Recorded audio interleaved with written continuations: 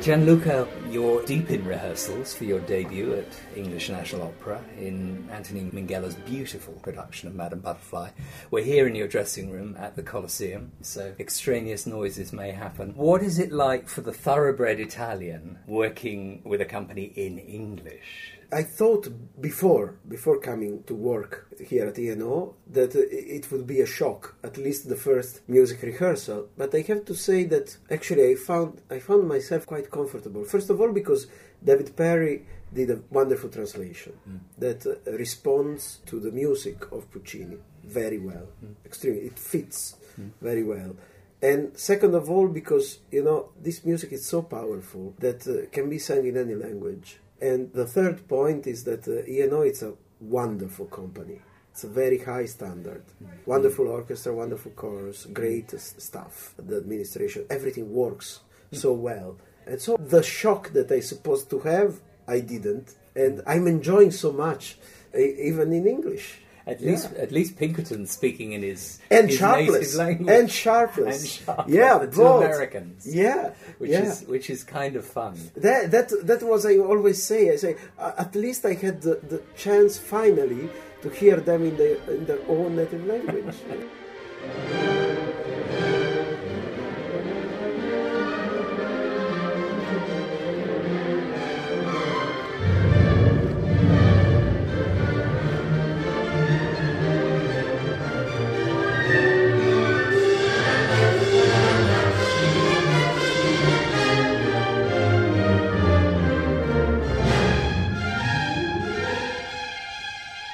Gianluca, tell us a little bit about your beginnings in Italy and your background, a little bit about your musical training, where you came from, what your family was like in terms of...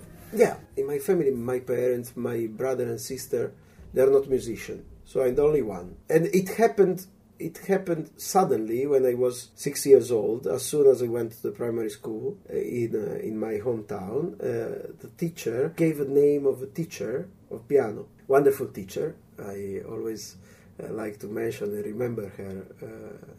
She's passed away, Angela Pernigotti. So I had a very good input since the very beginning, and I enjoyed so much the music since the very beginning, really. And in parallel, I was going on with my studies, the high school, and then I did also university, politics. Meanwhile, I got the diploma in piano, and then I continued my studies as a pianist in the Music Academy of Florence. So for a while, let's say, my career was just concentrated on piano playing, solo playing, chamber music. The love for opera came later, when I decided that I would not like to continue a solo career, because my wish to work with others, to communicate music and to create something beautiful through a teamwork, where it's not only my idea important, but it's our ideas that together they become a superior idea. I like very much what Plato was calling maieutica. Maieutica, it's a Greek word that means giving birth through a dialogue.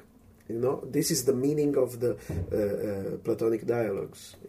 So giving birth, to a new idea through this dialogue, this confrontation of different communication and confrontation of different ideas, and this is exactly what is for me the basic of what a conductor should do. A conductor is a communicator. A conductor is a motivator. A conductor is a psychologist. All this together.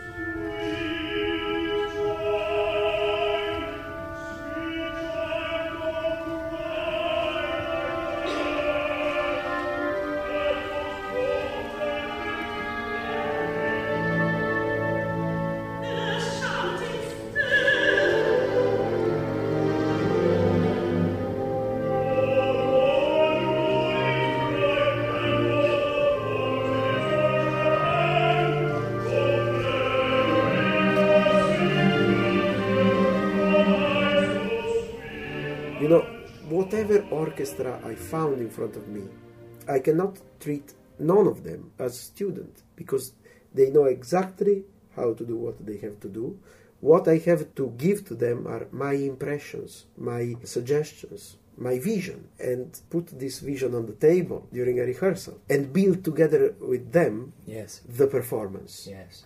Now, the voice in this process, singing, is, I suppose, at the heart of all things musical. When we're in doubt about how a phrase should go, we generally sing it. Yes. Do you think working with singers is the best possible grounding for conductors? Oh, yes. And this is the second point. So when I quit my solo career, I decided, because I met singers, I started to work with them, and I started to understand how beautiful is the sense of phrasing that can come from a good singer. The sense of phrasing and the sense of breathing, which sometimes the instrumentalist doesn't realize. And it's always about, when you realize that, you become a great instrumentalist, no? And the singer has that nature. So I think that for a conductor, as the opera is the most complex work in our job. So many elements. Exactly. Starting from being a pianist, a repetitor, as it was in the old times.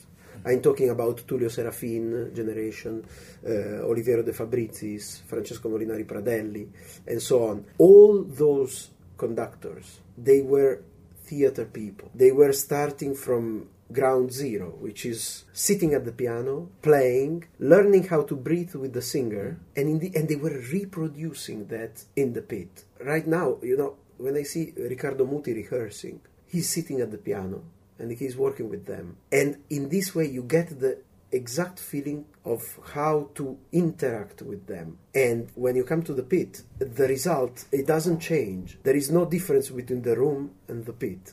What you agreed in the room, it will come out the same in the pit. And this is the great point, because if you do something in the room and then in the pit becomes something else, then it will come to a problem. And also the singer doesn't need to be followed. The accompanist, the good accompanist, is the one that leads the singer without giving him pressure and giving the impression that he is free. But you are leading. They need a leader. They need someone who support them. Leading as support. Yes.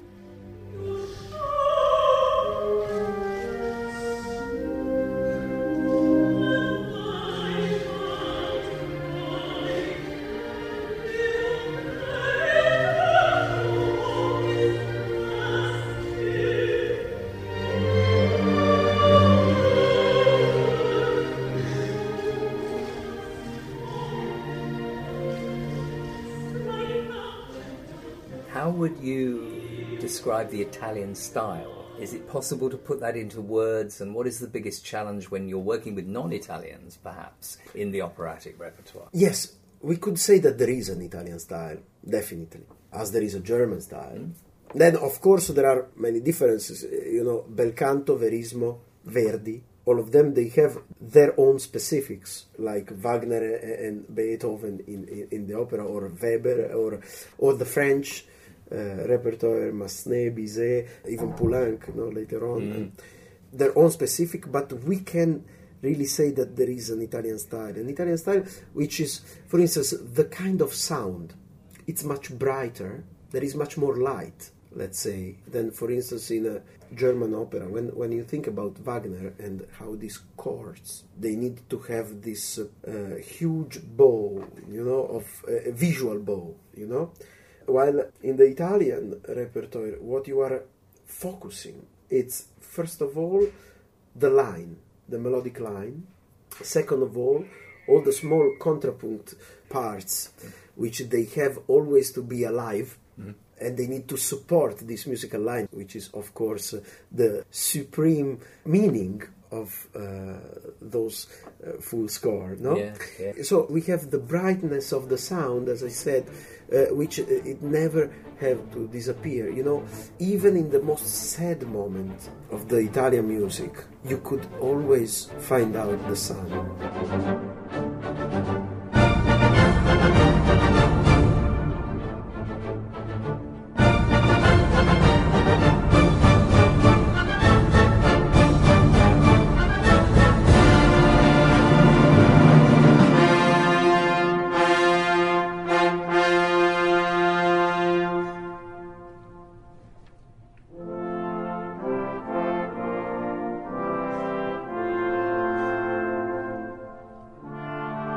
You've already made quite a big impression in this country, working at Grange Park Opera, and where you conducted Butterfly, and Tosca, I believe. And the Puritani. And Puritani, yes. Yeah. And got some terrific reviews. Now, these small country opera houses, which seem to grow every year in this country, have a good family feel about them.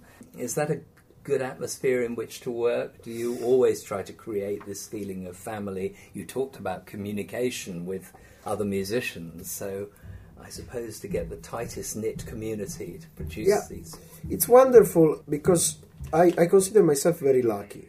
Wherever I went, since the beginning of my conducting career, I always had wonderful relationship with musicians in the orchestra, singers, chorus members, even outside the theater life. The social life, it's important as well because you start to understand the people you are working with. Yeah. Understanding them, you know also how to get from them the best. Yeah. Grange Park, it's for me an extraordinary experience because it responds exactly to what I just said. You know, this aim that I have to create a kind of family around me, you know, so that we can all support each other and in this way get out from ourselves, not 100% of our resources, but 125%. Yes, absolutely, absolutely. You made your operatic debut in at the Croatian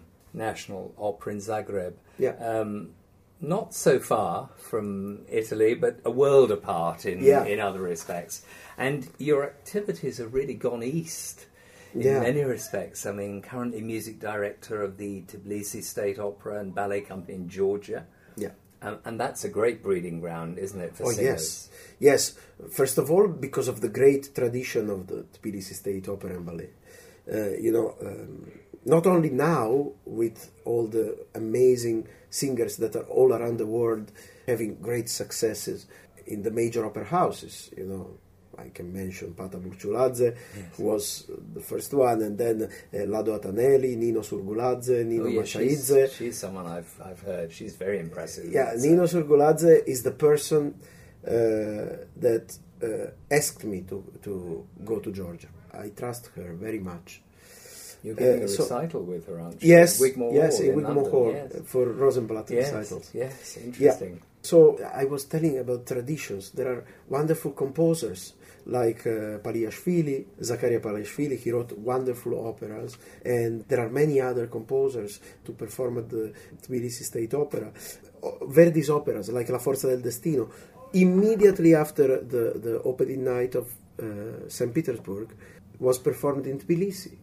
Rigoletto as well went to Tbilisi. It was the second or third title. Yes. Yeah. And the New World Symphony, the first time in Europe, was done there after New York.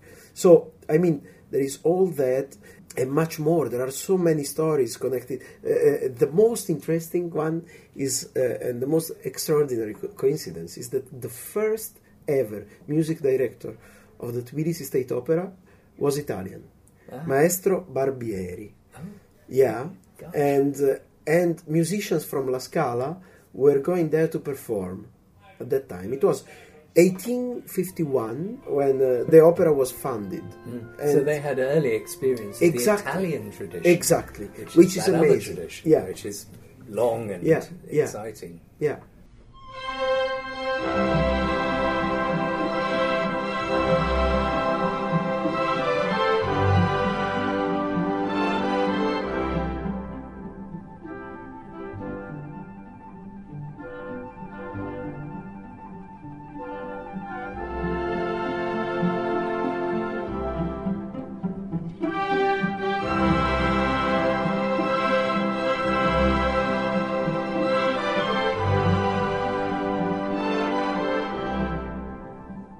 Now, what about your repertoire outside of opera, the symphonic repertoire? Mm-hmm. I'm sure your interests are as wide-ranging as they are in the operatic repertoire. Yes. And spending as much time as you do in the theatre, like many conductors who begin life in the opera house, that must have an impact on your symphonic performances. Yes. Because there's so many composers, like Mahler, for example, who is hugely theatrical. Oh, yes. You know, when first time I had the chance to conduct Mahler was his first symphony, and I could feel how incredibly Mahler built into a symphony an operatic work. Yes. It's incredible. He was how a great opera conductor, of Yes. course, and that was part of it. Exactly. What is curious is that Mahler was the principal conductor of the Croatian National Opera in Zagreb, the first principal conductor. And in Zagreb is where I debuted. And, it's incredible. In these symphonies, you can absolutely find a story. Every instrument is singing, every instrument is a voice. But not only with him.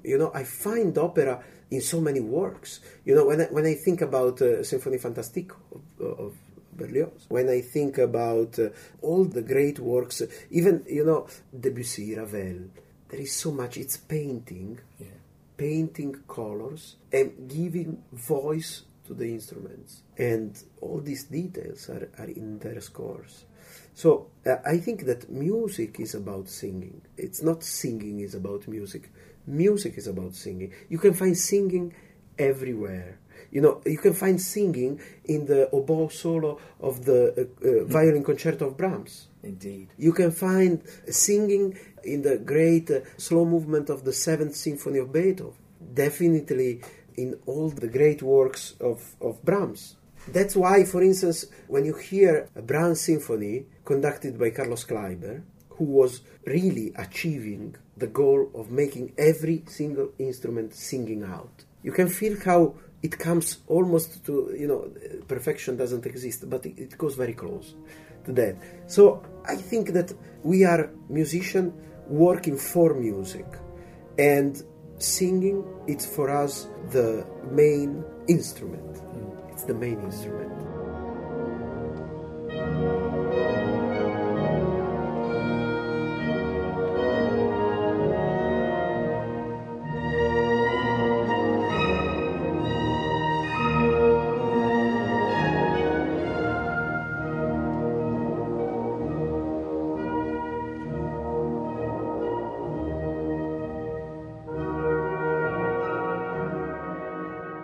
What have you on your hit list, for example, of pieces in the orchestral repertoire that you haven't yet tackled but want to tackle? Oh yes, Special things. Definitely Beethoven 9. I'm waiting for many reasons, because I had the chance to conduct it and I refused, because I want to get there to deeply understand how Beethoven got there, because it's an arrival point. I was not afraid to do in my early days Eroica, which is extremely deep, extremely complicated in some way, but I was not afraid. Ninth Symphony, yes, it's complex, but it's also going to another step. It's going out of this world. It's reaching something that it's higher. This is for sure one of my greatest goals. Yes, the feeling the call will come at some point, I suppose. Yeah. And opera, opera pieces that... Otello, 100%. Yeah. And curiously, I would really love to have once more contact with Wagner. I conducted a piece which is called The Ring, an orchestral adventure. Oh, I know. Yes, arranged by De Vlieger, which is the entire Ring. Yes. A synopsis. Yes. Which is extremely beautiful, and got me acquainted with Wagner orchestrations and with Wagner innovation. In my studies, I have classical studies in my background, so Greek and Latin. So I was translating the big tragedies of Greek authors, and of course I was reading Nietzsche, when I could get this feeling of what Wagner was trying to achieve with it, and he achieved. And one man could think so widely about music, creating something that nobody can imitate. It's just Wagner. And sometimes there's so little on the page. It sounds more complex than it is. Sometimes there's very little there. He had so clear his mind on what he wanted, and he realized, he made it. And so, I have few pieces like Lohengrin, and as I said, one day, but not now, The Ring. Probably it will never become something that I will do more than once. But once, I would really love to enjoy this experience, to get more acquainted with this beautiful masterwork.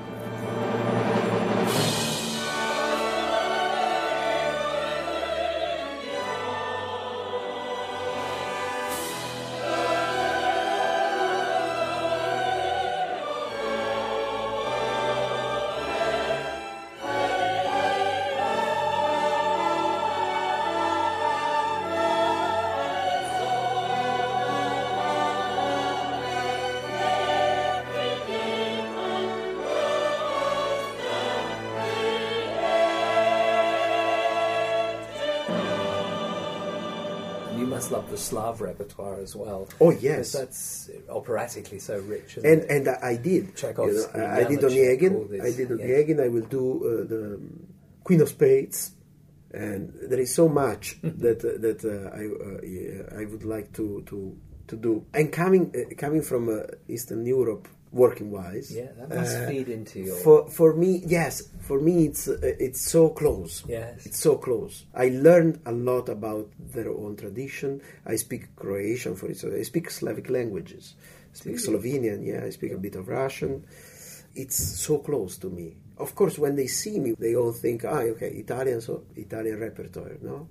But actually, there is much more behind. And what does Gianluca like to do when he's not working in music? Do you have any free time? And what are your passions outside of music? You mentioned literature and the classics. And yeah, if I would live, let's say, it's funny, as a normal human being, sleeping 8 hours, I would not have time. But as I sleep much less, just because I have so many interests and activities, I find time for reading, definitely. I read many books. I love to go to theater.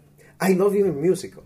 I enjoy musical, West End especially, but also Broadway. I follow very much news. I like to be informed. And in every country where I go, I get acquainted about their politicians, what is happening, what is going on, who is who. So I know it in Georgia, I know here. I'm very interested. So I think it's important for us as a human being to look outside really 360 degrees, to have a wide vision of what is happening around us and what was happening in the past. It's all important because we get so many informations that they help us growing, they help us developing our own opinions, they help us understanding many more things, and I cannot think of me being one of those musicians that live isolated. I'm a very social person. I like to go out, I like to meet friends, even if I'm traveling so much, so I have friends everywhere. Most of the time we are in contact by SMS, by internet or something like that, but I like this. I like to exchange opinion, to have conversations, and I think it's an essential part of our life. And make you a better musician too. I think so. I think that all what I learned from the personal experience, the concrete experience, I transfer in my music. I transfer in my work. The two things are interconnected, and there is a synergy. How my life is going gives me a different perspective on how I read the same score. I take Traviata, I conduct it so many times, but every time I see something else. And this depends on my personal experience, how I'm growing, how I'm living. I see different things. The perspective change. And this will never make my job boring.